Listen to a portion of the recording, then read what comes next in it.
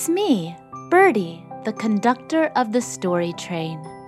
I'm the one that wears a green baseball cap with a little white birdie on the front and my favorite overalls. All aboard the story train. Find a comfy seat. We're about to leave the station, and you know what that means. We're going someplace new. One whistle, we're on our way. I wonder where Story Train will lead us this time. We're entering the Rainbow Tunnel. Hold on, everyone. It's off to far, far away. This is so exciting. Just on the other side of the short Rainbow Tunnel lies our destination. That was quick. We're already at the end of the tunnel. Oh, I know this place. It's an enchanted palace in a wild forest. Today's story is about a kind girl who doesn't judge others based on outward appearances. It's called Beauty and the Beast. There was once a wealthy merchant who had 3 sons and 3 daughters. His daughters were extremely pretty, especially the youngest.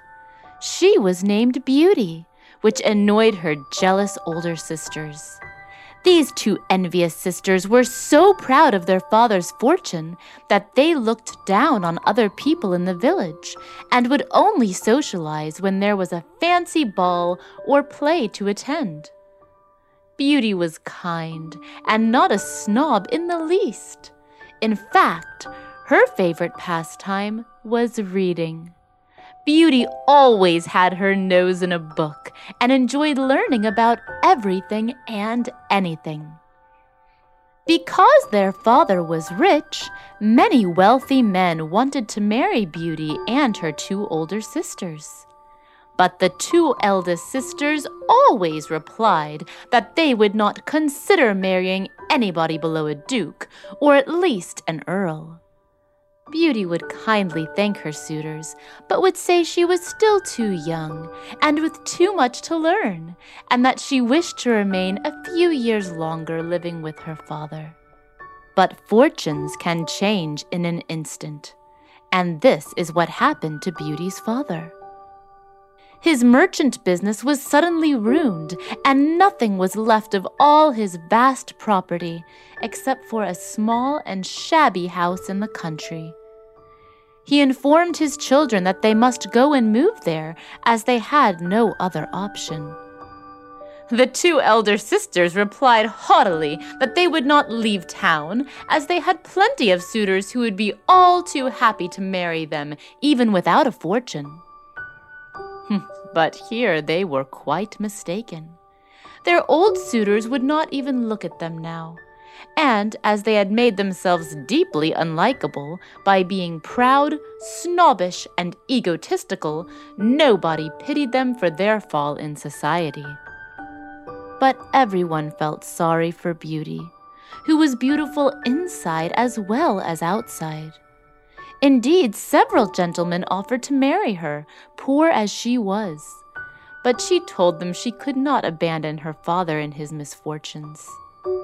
The family had now moved to the country, where the father and his sons tilled the ground, while Beauty rose daily at 4 o'clock in the morning and did all the work in the house. At first this drudgery seemed very hard. But after a while she grew stronger, and she learned to find the joy in each day. When her daily work was over, Beauty would read and read as she'd always done. As for her 2 sisters, they were perfectly helpless and a burden to themselves and the rest of the family. They would rise at 10 in the morning and spend the livelong day fretting for the loss of their fine clothes and fancy parties. They would sneer at Beauty because she put up with their unfortunate position so cheerfully. The family had spent about a year in their small country shack when the merchant received a letter, letting him know that a ship filled with goods belonging to him, that was thought to be lost at sea, had just come into port. Now he could make his fortune again. At this unexpected news, the two eldest sisters were half wild for joy, for they now hoped they would soon leave the cottage. And when their father was about to go and settle his business, they begged him to bring them back all sorts of dresses and trinkets. When the father noticed that Beauty did not ask for anything, he asked her what he should bring her. "Why, since you ask me, dear father," she said, "I would like you to bring me a rose, because none grow in this part of the countryside." With that, Beauty's father set off, but when he reached the port, he was required to go to the court to prove his ownership of the cargo. Since he could not pay for the legal fees to do so, he turned around and started back towards the country cottage, just as poor as he had been when he set off. Beauty's father was passing through a large forest that night, within 30 miles of home, when he was overtaken by heavy snow. Having completely lost his way, he began to be afraid that he would die of hunger and cold. But then he saw a light at the end of a long, long avenue of trees. He headed toward the light and reached a splendid palace where, to his surprise, there was not a human being to be found. His horse followed him, and seeing a stable door open, Beauty's father let his horse inside to feed heartily on hay and oats. The merchant then entered the house, where he still saw nobody, but found a good roaring fire and a supper table prepared for one person. Since he was completely drenched, he sat down near the fire to dry his clothes, saying to himself, "Oh, I hope the master of the house will excuse the liberty I am taking, for no doubt it will not be long before they make their appearance." Beauty's father then waited a long time. Many hours passed, and still no one came. By the time the clock struck 11, he was so exhausted with hunger that he ate up everything on the table. Then, taking courage, he left the hall and crossed several suites of rooms, all of which were magnificently furnished.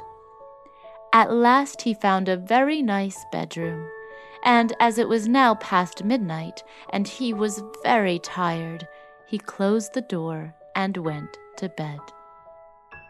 Beauty's father did not wake up until 10 o'clock the following morning, when he was surprised to find new clothes laid out instead of his own, which were spoiled. He now concluded the palace belonged to some kind of fairy, a notion which was completely confirmed on looking out of the window, and seeing that the snow had been replaced by flowery arbors and enchanting gardens. After dressing, he returned to the great hall, where he had eaten supper the previous night. There he saw a small table, on which stood some chocolate, bread, and fruit, all ready for his breakfast. When his meal was finished, he went to look after his horse, and, as he happened to pass under a bower of roses, he thought of his daughter Beauty's request. He plucked a bunch of roses to take home to her. No sooner had he done so than he heard a frightful roar and saw such a horrible beast stalking up to him that he was ready to faint with alarm. "You are most ungrateful," cried the beast in a terrific voice. "I saved your life by letting you into my palace, and you reward me by stealing my roses, which I love beyond everything else. You shall pay for them with your life's blood." The poor merchant threw himself on his knees before the beast, saying, "Forgive me, my lord. I did not know I would offend you by plucking a rose for one of my daughters." "I am not a lord, but a beast," answered the monster. "I hate flattery, and you will not come over me with any fine speeches." But as you say you have daughters. I will forgive you, provided one of them comes willingly to die instead of you. But you must swear that if they refuse, you will return in 3 months to meet your fate." The merchant had no intention of sacrificing one of his daughters to the beast, but wishing to see his children once more before he died, he swore to return. With this promise, the beast dismissed him, telling him that if he returned to his bedroom, he would find a large trunk, which he could fill with anything he fancied in the palace.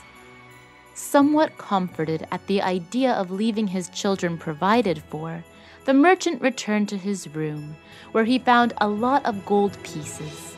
And having filled the trunk up, he left the palace in a far sadder mood than he had entered it. On reaching home, he gave the rose to his youngest daughter, saying, "Take these roses, Beauty. Do not dwell on how much they have cost your poor father." And then he told his children all that had befallen him. The 2 eldest sisters then began to lament and to rage at Beauty for being the cause of their father's death. But Beauty replied that she was quite resolved to go and die in her father's place. "No," cried the 3 brothers, "we will go and seek this monster, and either he or we shall perish." But the merchant assured them it was foolish to attempt resisting the beast's all-powerful will, and that it was their duty to live to protect their sisters, just as it was his duty as their father to sacrifice his own life. That evening, Beauty's father hid the trunk in his bedroom. He didn't want to mention the trunk of riches to his eldest daughters, as he knew they would just pester him to return to town. 3 months passed, and when the day came that Beauty was supposed to set out with her father, the 2 heartless sisters rubbed their eyes with an onion to appear as if they had cried a great deal, while her brothers shed real tears. The horse took the right road of his own accord, and on reaching the palace, which was illuminated as before, he went at once into the stable, while the father and daughter entered the great hall. Supper had been laid out for them. After supper, they heard a tremendous noise. Beauty shuddered on seeing the beast enter, and when he inquired whether she had come willingly, she could not help trembling as she said, "Yes." "Then I am obliged for your kindness," growled the beast. And turning to the father, he added, "As for you, be gone tomorrow, and never let me see you here again. Good night, Beauty." "Good night, beast," answered she, and then the monster left. The merchant again begged Beauty to leave him to his fate and run back home, but the next morning Beauty told her father to do as the beast ordered and go. When her father was gone, Beauty could not help shedding some tears before she examined the various rooms of the palace. As she was exploring, she was surprised to find the words, "Beauty's Suite," written upon one of the doors. She opened it and found a magnificently furnished room, and was delighted to see an extensive library. Her surprise increased when she opened one of the books and saw written in golden letters, "Your wishes and commands shall be obeyed. Here you are the queen of everything." "Alas," thought Beauty, "my wish is to see what my poor father is doing now." No sooner had she expressed this desire in her own mind than she saw depicted in a large looking-glass her father's arrival at home. Her sisters came out to meet him, and in spite of their affected sorrow, it was plain enough that they rejoiced in their hearts at his returning alone. After all, they'd always been jealous of Beauty.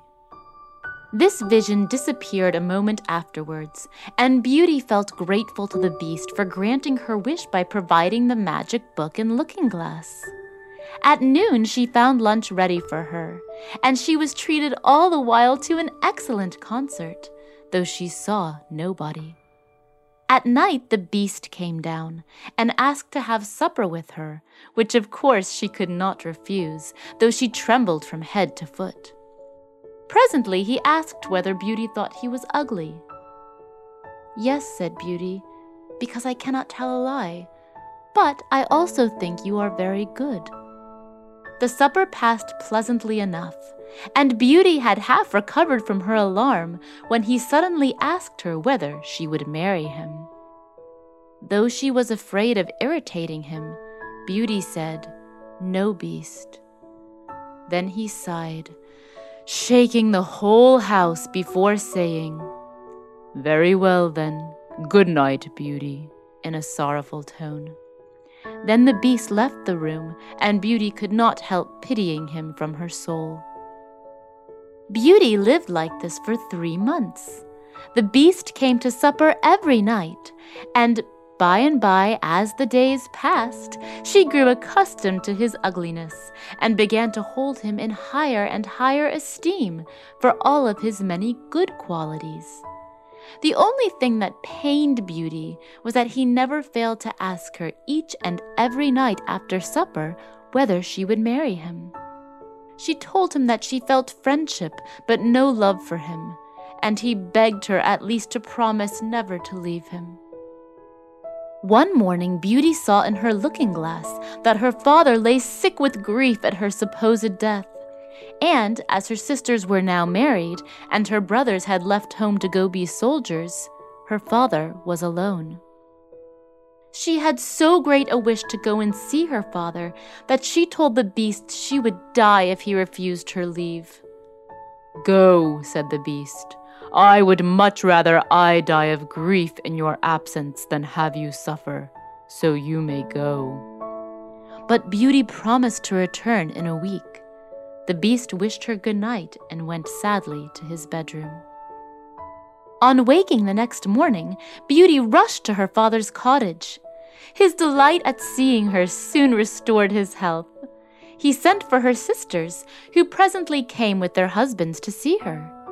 Both of Beauty's sisters were unhappily married, as one of their husbands was so vain that he thought nothing of his wife, and the other one was so sarcastic that he was a misery to be around.